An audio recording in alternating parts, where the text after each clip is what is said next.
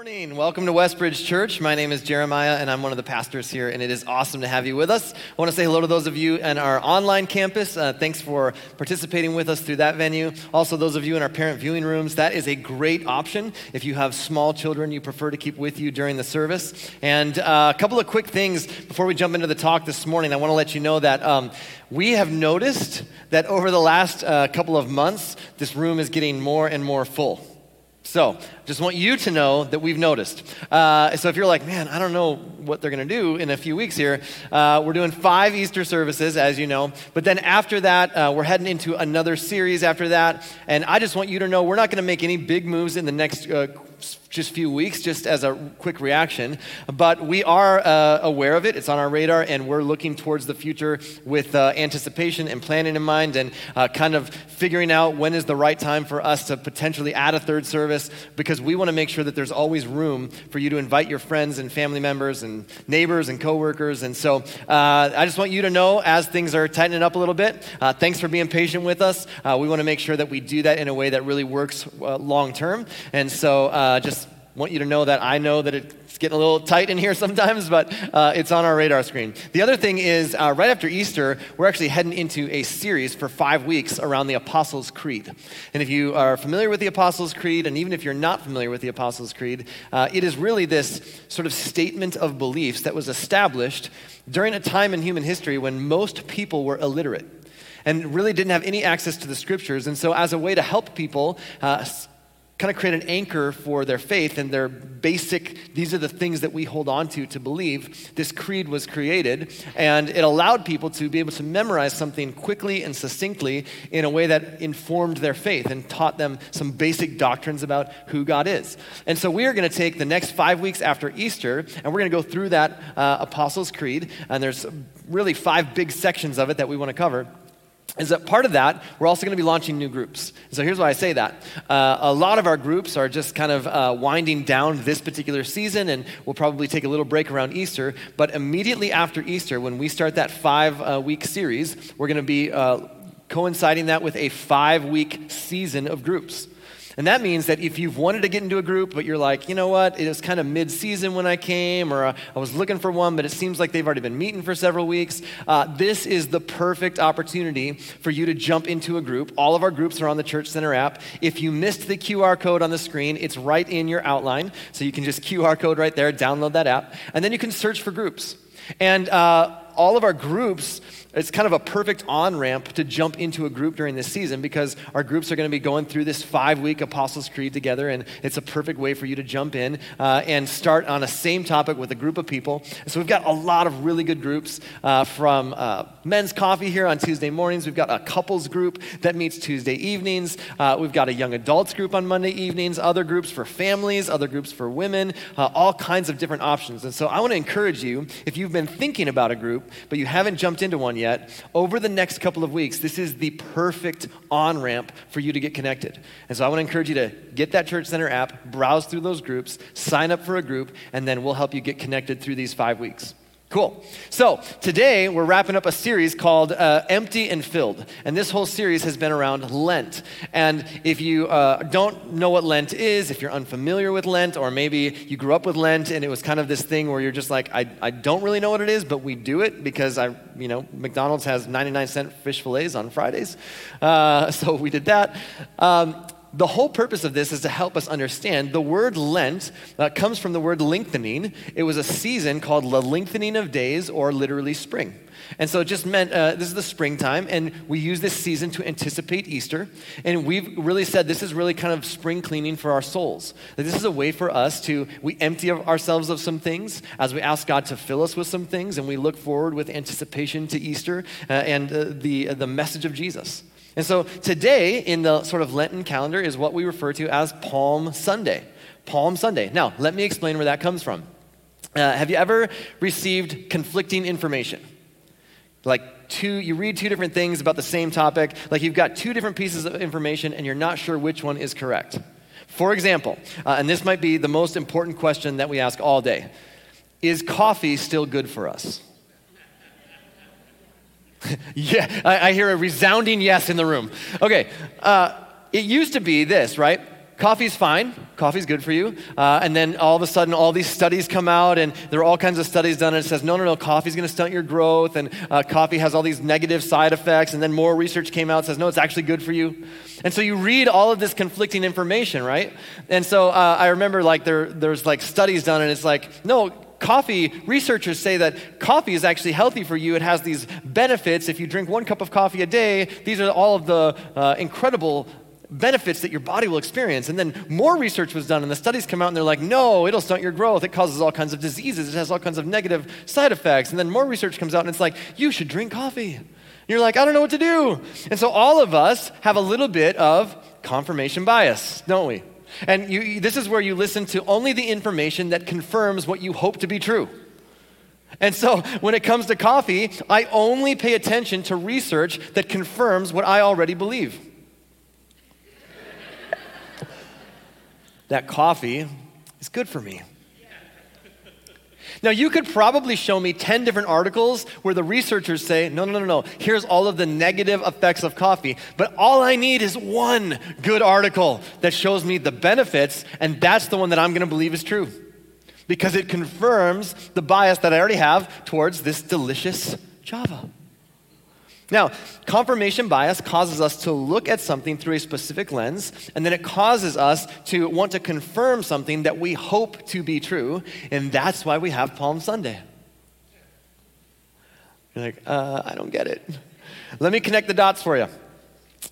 There's a prophecy from the prophet Zechariah. Now, Zechariah lived in the time of the Old Testament. Old Testament is the old covenant that God had with the nation of Israel.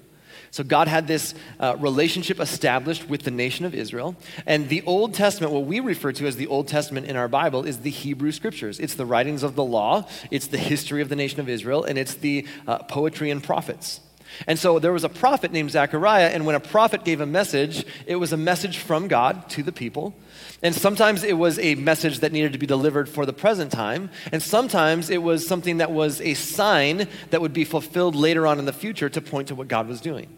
That's what this particular prophecy is. And Zechariah writes this: "Rejoice, O people of Zion. Shout in triumph, O people of Jerusalem. Look, your king is coming to you. He is righteous and victorious, yet he is humble, riding on a donkey, riding on a donkey's colt."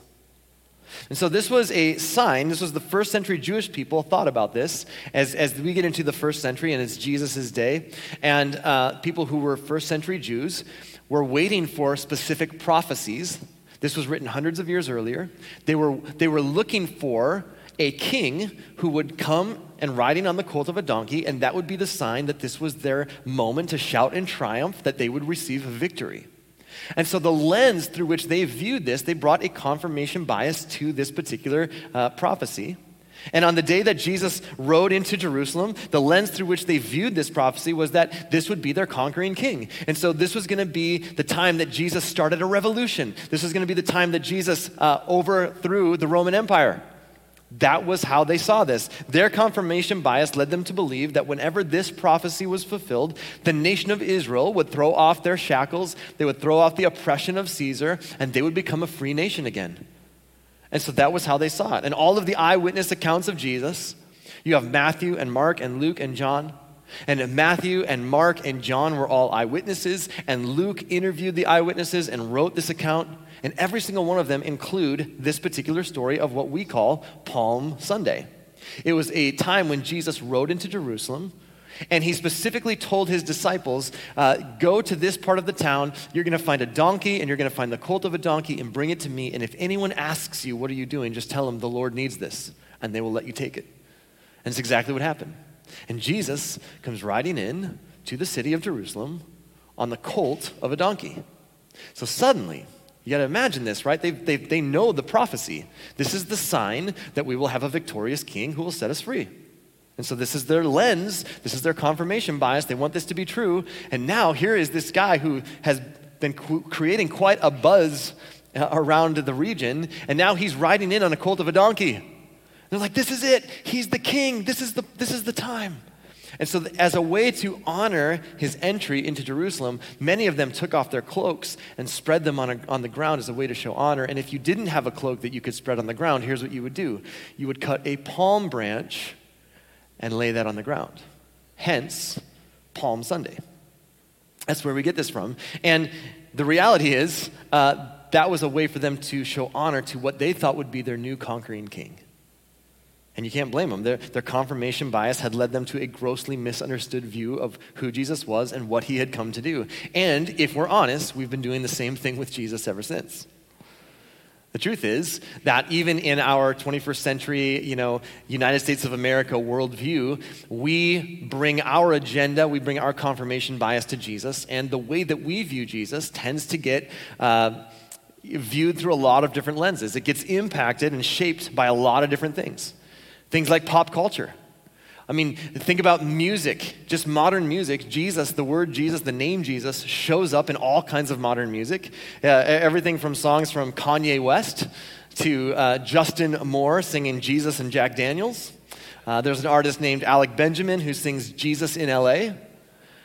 And there's all kinds of music where Jesus gets thrown in all the time. How about TV and movies?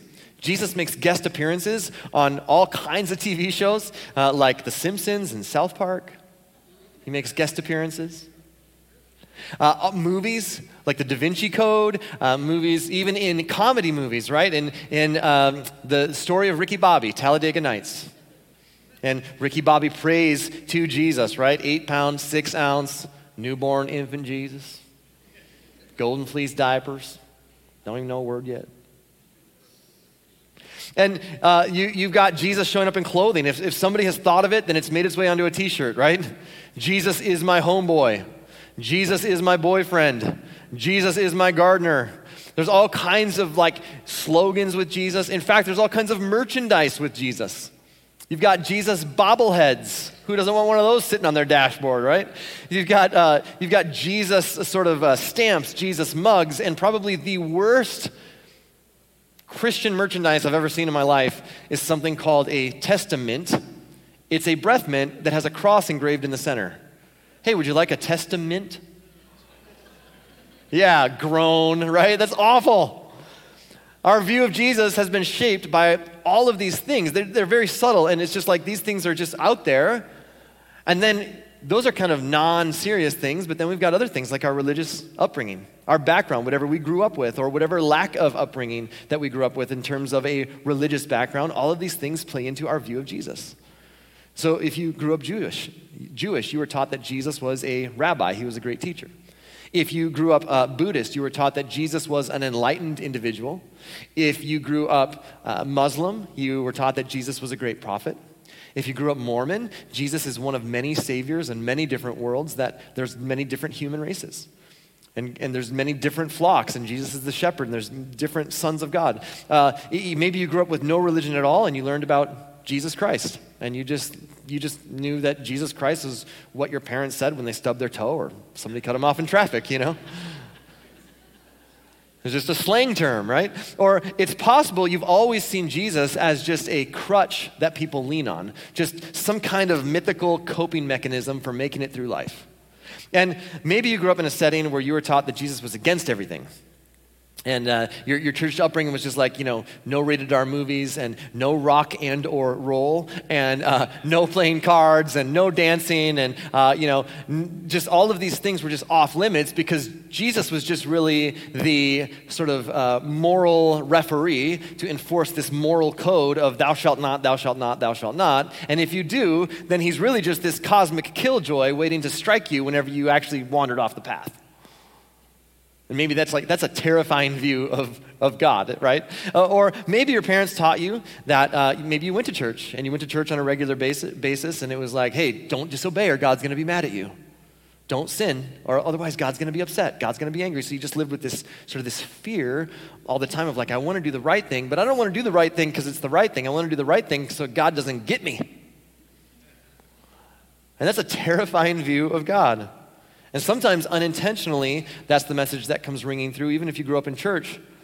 Because your parents might have said something like, hey, you know what? We're going to go to church and you had just feeling that Jesus was always serious because it's always like, shh, we're in church. Wear your Sunday best, right? Don't run, don't smile, don't talk, don't have fun. We're in church. You're like, why is Jesus so serious all the time? Or maybe you're exploring Jesus for yourself for the first time. Maybe you don't have any church background at all, and you're unfamiliar with Jesus, and maybe you're watching online, or you wandered in here today, and somebody invited you, and you're just trying to figure out what is all the commotion around this Lent season? Why do these people who call themselves Christians do all these crazy things during this season? Why is Easter such a big deal? And you're just trying to figure it all out. Maybe you've even got some pressure points or some pain points in your life, and you're looking for some hope, and you're looking for some answers, and you've tried a bunch of other stuff, and you're just trying to figure out maybe the Jesus thing is a route to go. And I get all of that. And the reality is, if we're honest with ourselves, we end up doing to Jesus what the first century Jewish people did, and we bring our confirmation bias to Jesus, and we allow all these different lenses to shape our view of Jesus. And so consequently, here's what happens. Everyone has an opinion about Jesus. Everybody's got an opinion. Jesus is not something that most people just don't ever think about. Somewhere along the way, everybody has an opinion about Jesus. And so you can see the challenge. We kind of have to sort through all of the different experiences and all the different lenses that we bring to this. And we have to understand, okay, who is Jesus really? And sort past the stereotypes and sort past through all the lenses. And that's why the Apostle Paul would eventually write this to the church living in Corinth. Corinth is a city in Greece, and Paul had started a church there, and he writes this to them. He says, "You happily put up with whatever anyone tells you, even if they preach a different Jesus than the one we preach, or a different kind of spirit than the one you received, or a different kind of gospel than the one you believed." He says, we came to you, we taught you who Jesus is and how to live, and the Spirit of God came into your life, and you understood this message to be good news, and now it's like you're getting all mixed up because you're getting all these other conflicting messages and all these other lenses and all these other views. In other words, the Apostle Paul says, don't just believe everything you hear about Jesus. Be informed, study the scriptures, study the eyewitness accounts, and discover who this Jesus really is. And so during Lent, during this season of Lent, which is the lengthening of days, during the springtime, as we move towards Easter, what we want to do is intentionally set aside time, set aside our preconceived ideas and our preconceived notions and agendas, and look at what Jesus claimed about himself and what the eyewitnesses wrote about their experiences with Jesus, what he said and what he did. And when you look into the claims that Jesus made and you look into the eyewitness accounts, what you discover is that Jesus did not come to save anybody from a military superpower or from an evil empire. Instead, here's what you learn. Jesus came to save us from our sins. Jesus actually came into the world to save us from our sins. In fact, when you look at the eyewitness accounts of the day that Jesus was born, we read these verses a lot around Christmas. Here's what it says. She will have a son, and you are to name him Jesus, for he will save his people from their sins. That's the intention of Jesus coming into our world. And when God looked at us and saw where we were, he realized they don't need a life coach. They don't need a silent partner. They don't need an accountant. They don't need someone they don't need a cheerleader. They don't need someone to just give them some encouragement. They need a savior. They need to be rescued from the mess that they're in. And if you've never come to grips with the fact that you actually need saving, then this message of Jesus is actually kind of a nuisance.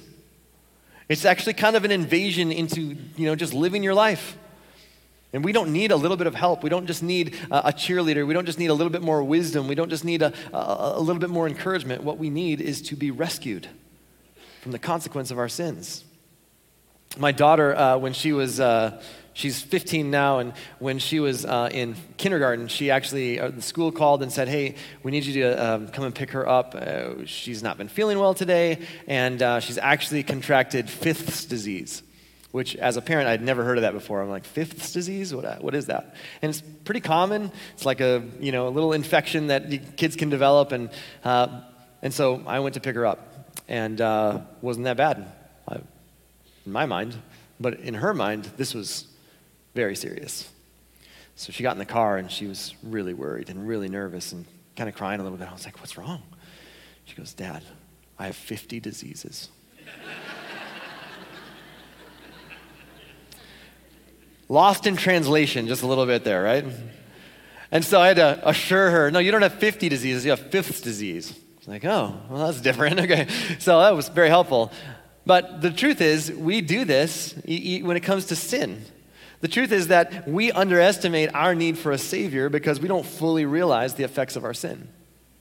So we underestimate the fact that I need saving. Instead, none of us, including me, none of us can fully grasp the full effects of our sin because I'm a sinner.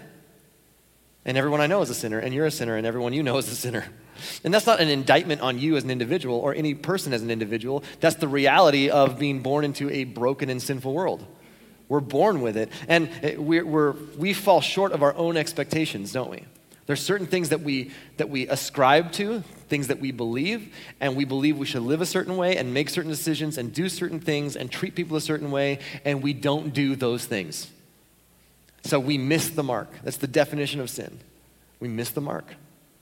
And the truth is, this broken, sinful world is all that we've ever known.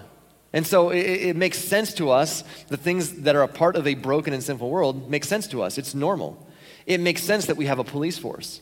That's normal. It makes sense that we have security systems. It makes sense that all the doors on this building have locks. That's normal. That we have banks and that we have fences and that we have metal detectors at airports and that we have Navy and Army and laws, and we can't fully grasp the significance of sin in our world because we haven't known anything else. All we've known is that world. We don't know how it could be and how it should be and how it once was and how it will be again. And so this world is far more broken than we want to admit it is, and if we're honest, we are far more broken than we want to admit that we are. Because the truth is, kind of forget about what you read in scriptures for a second. You don't need a scripture verse to tell you that somewhere along the way, something bad got mixed into the DNA of our world. Because you know, based on your own experiences, that there are things that you believe that you don't keep. There are things that you wish you had said that you don't. There are things that you wish you would do that you don't. You fall short of your own standards, and I fall short of my own standards, let alone God's standards. And so we don't need a verse to tell us that we've missed the mark. We recognize that. When we look around our world, we see that. We hear every day about refugees who are being forced to leave a country because a leader of a neighboring country is waging an unnecessary war and killing civilians. And we don't need a Bible verse to tell us that's wrong, that shouldn't be happening. We hear stories of global strife and starvation, knowing that the number one killer of young children is actually a lack of access to clean water. We go, that shouldn't be happening. We read about and we see through our media, we see stories of racism and genocide, and you see parts of the world where people are treated like property. And you watch that stuff and you hear those stories about violence and about hatred and about racism and all these things, and you go, that shouldn't be. And you do the same thing that I do. You go, what is it about those people that would make them think like that? What is it about them? I don't understand why they would do that.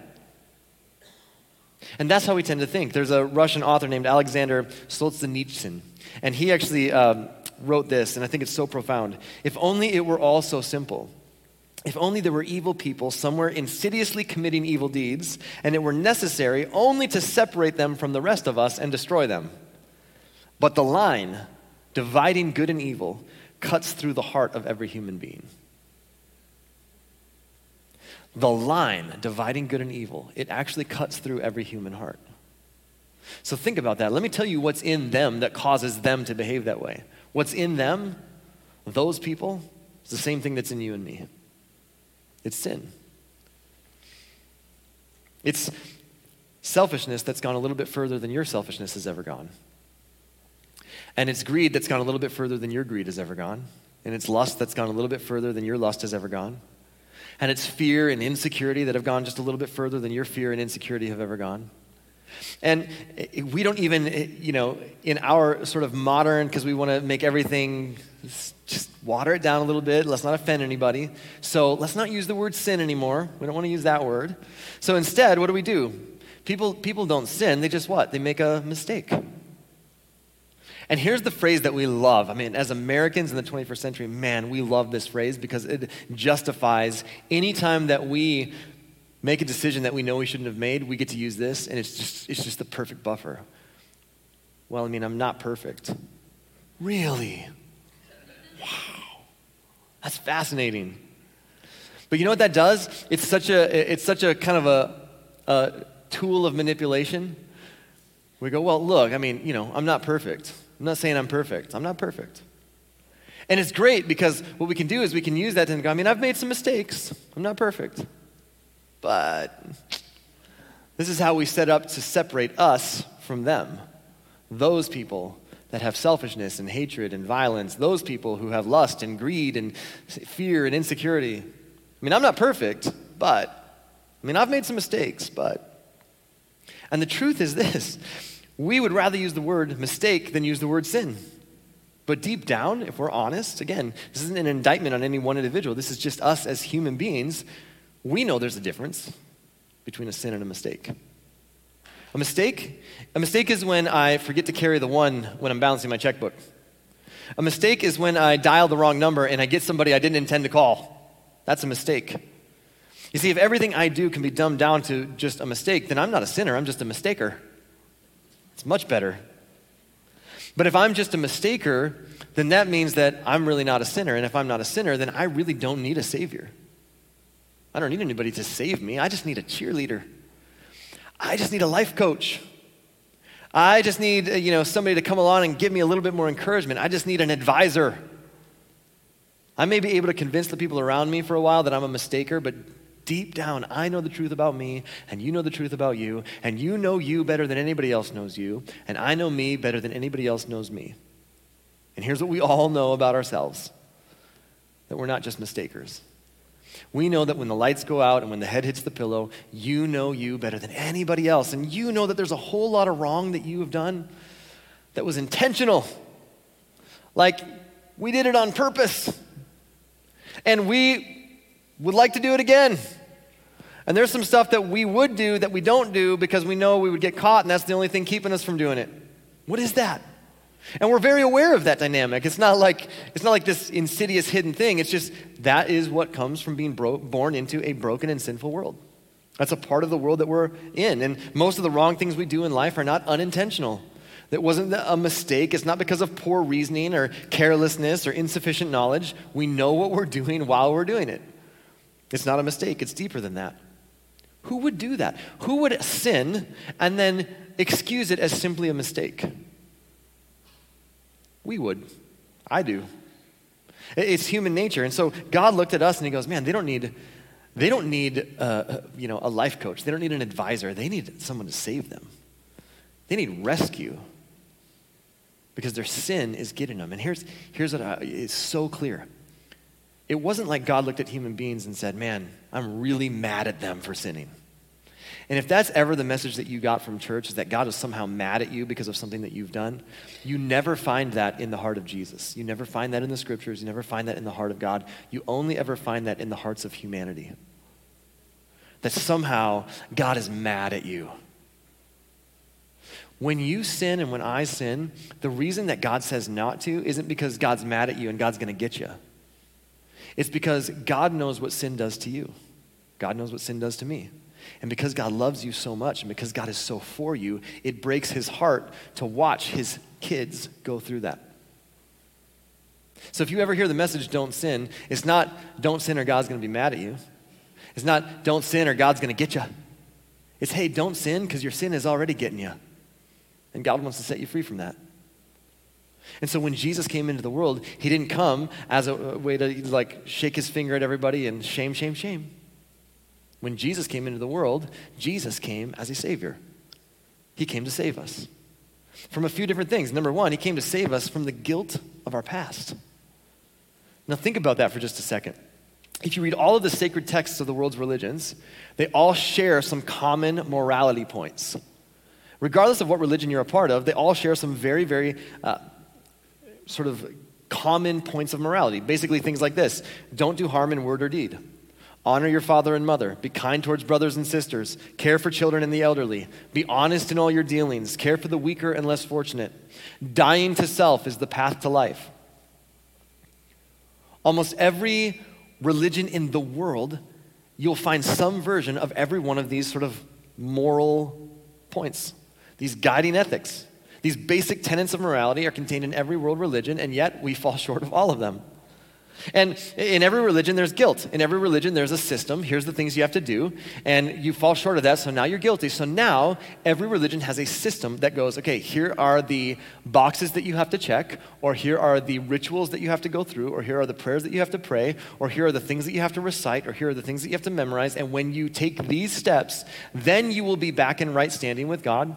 Or then you will be back in right standing with humanity at large, or then you'll have a better reincarnation the next time around, or then you'll finally make it out of whatever sort of karmic loop you've been stuck in, or then you'll become more enlightened. But one of these things is not like the others. In fact, all of these moral laws basically serve to show us that we don't measure up. All they do is highlight our failure, but none of them actually provide a solution. Jesus, the message of Jesus, is the only one that actually says, hey, you've failed and there's guilt as a result of that, not because God makes you feel guilty, but there's just guilt knowing I didn't measure up to what I believed and what I professed to believe, and so there's guilt there, and Jesus is the only one that provides the solution. And it isn't do X, Y, and Z so that you can somehow get to me. The story of Easter is everything that God did to get to us. That's so incredible.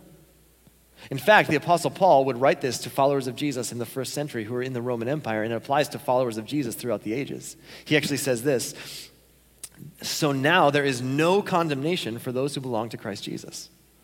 In other words, when you say yes to Jesus as the Savior, there's no condemnation for you. You're not condemned. Meaning, even though you're guilty, you don't stand guilty before God. He doesn't see you as guilty. You're not condemned. God says, I know you've done things, I know you've said things, I know you've behaved in ways that have missed the mark, but you're in right standing with me. So Paul says there's no condemnation for those who belong to Christ Jesus. And because you belong to him, the power of the life-giving Spirit has freed you from the power of sin that leads to death. He says, I know you got this sin thing in you, but it's not going to be the controlling thing anymore. And the law of Moses was unable to save us because of the weakness of our sinful nature. In other words, the law of Moses was another sort of morality checklist to try to get to God. People needed that at a certain time in human history because they didn't understand. But now that Jesus has come, that's done away with. Our sinful nature caused us to never be able to fully keep the law of Moses. So we were never able to get to God the way that we envisioned it in our minds. So God did what the law could not do.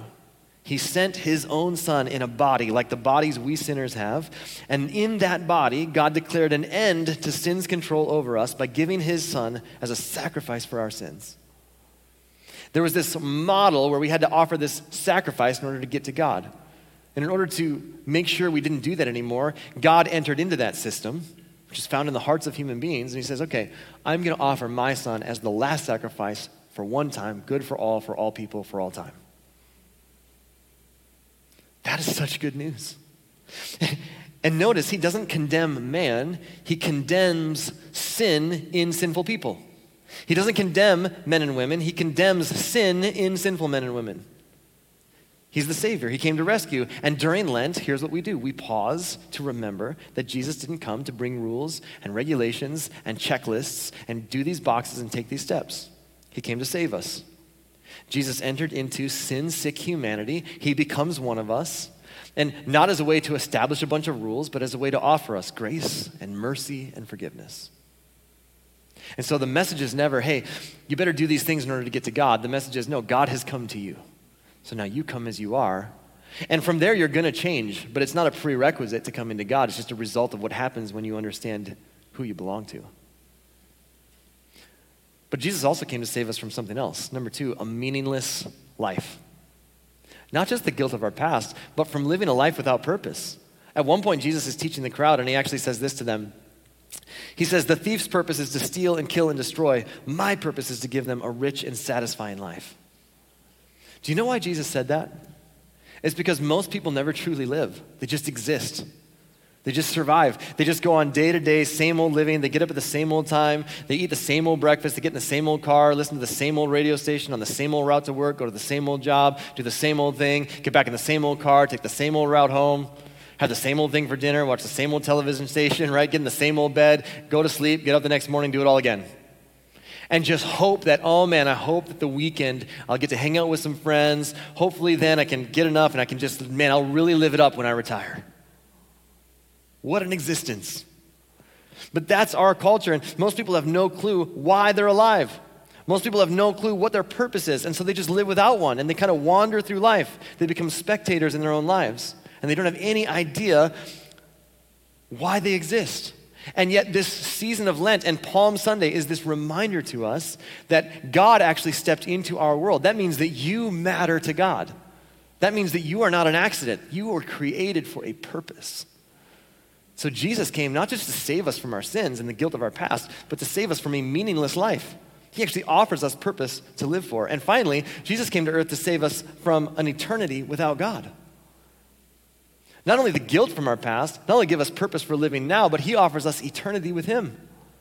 That's incredible. You see, religion is the enemy of God's grace. Religion is all about, you will never be religious enough. You will never be righteous enough. You will never check enough boxes. You will never attend church enough. You will never go to enough small groups or serve on enough serving teams or give enough or be generous enough. You can't do enough to get to God. So instead, God said, no, I'm going to send my son to you.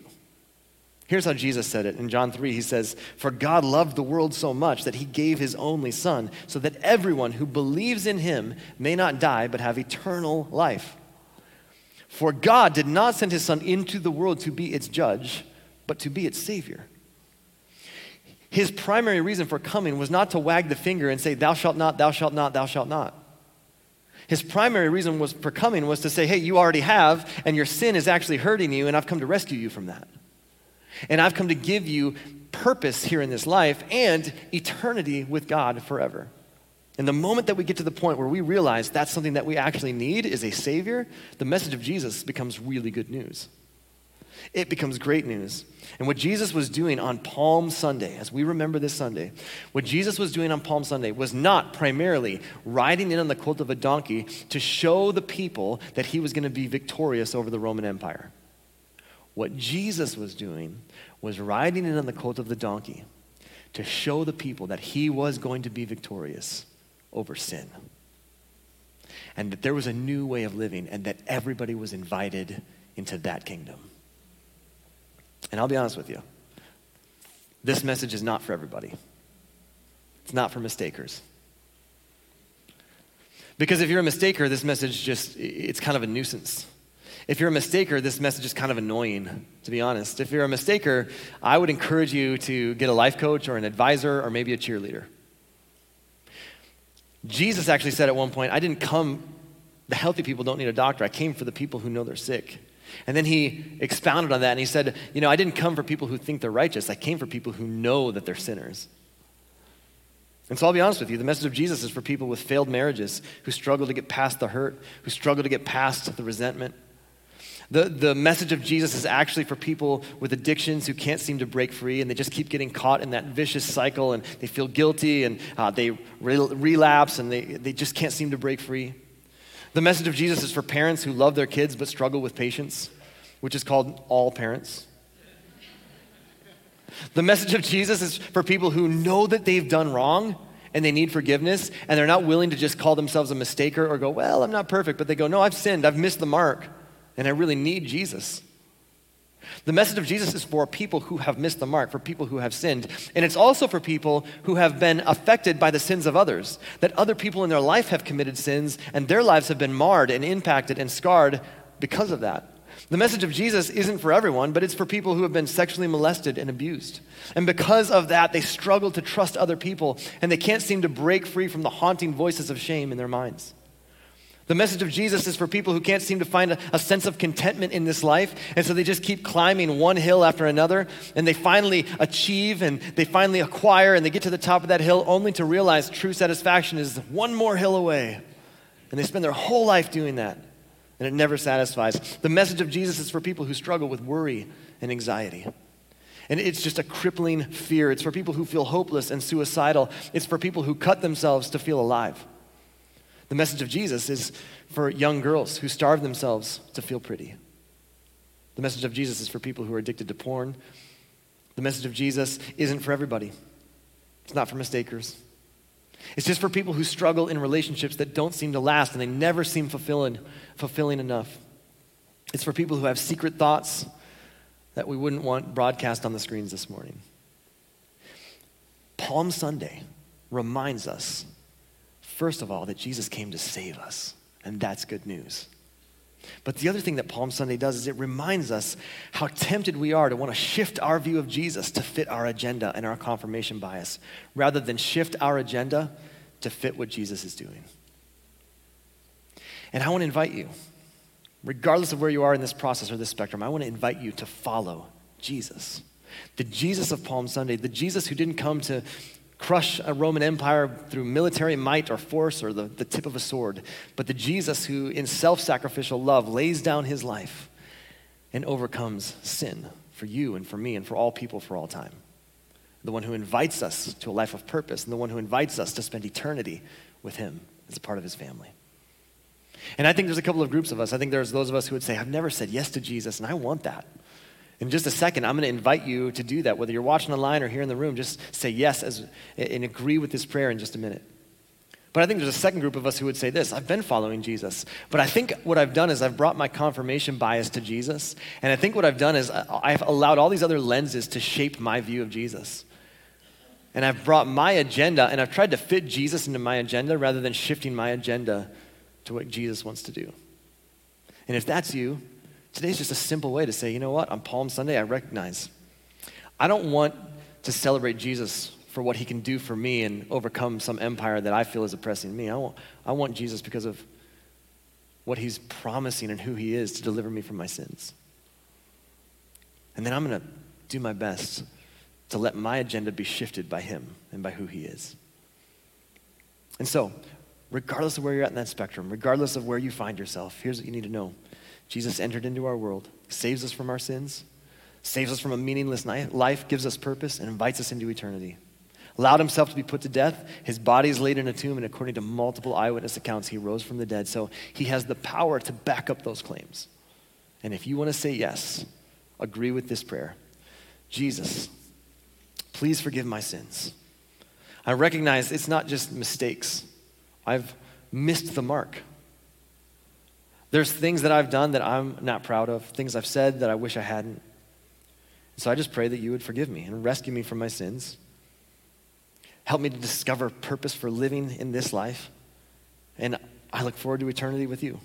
Make me your son, make me your daughter. And then help me to trust you in the way that I live my life each and every day, that let my agenda match up with what you're up to in the world. And God, I pray there's another group of us that would pray this, that we've been doing our best to follow you. And yet sometimes we try to fit you into our agenda rather than allowing you to shape us. And so our prayer, those of us in that camp would say this: God, help me. Help me to surrender my confirmation bias to whatever preconceived notions or ideas I have of you. Let me follow you. Let me shift my agenda to be a part of what you're up to in the world. And God, regardless of where any of us are at in this process, here's what we pray. Give us the wisdom to know what that next right step is, and then give us the courage to take it. And as we do that together, may we be a group of people who reflect the message of your love and mercy and grace to the world around us. In Jesus' name, amen.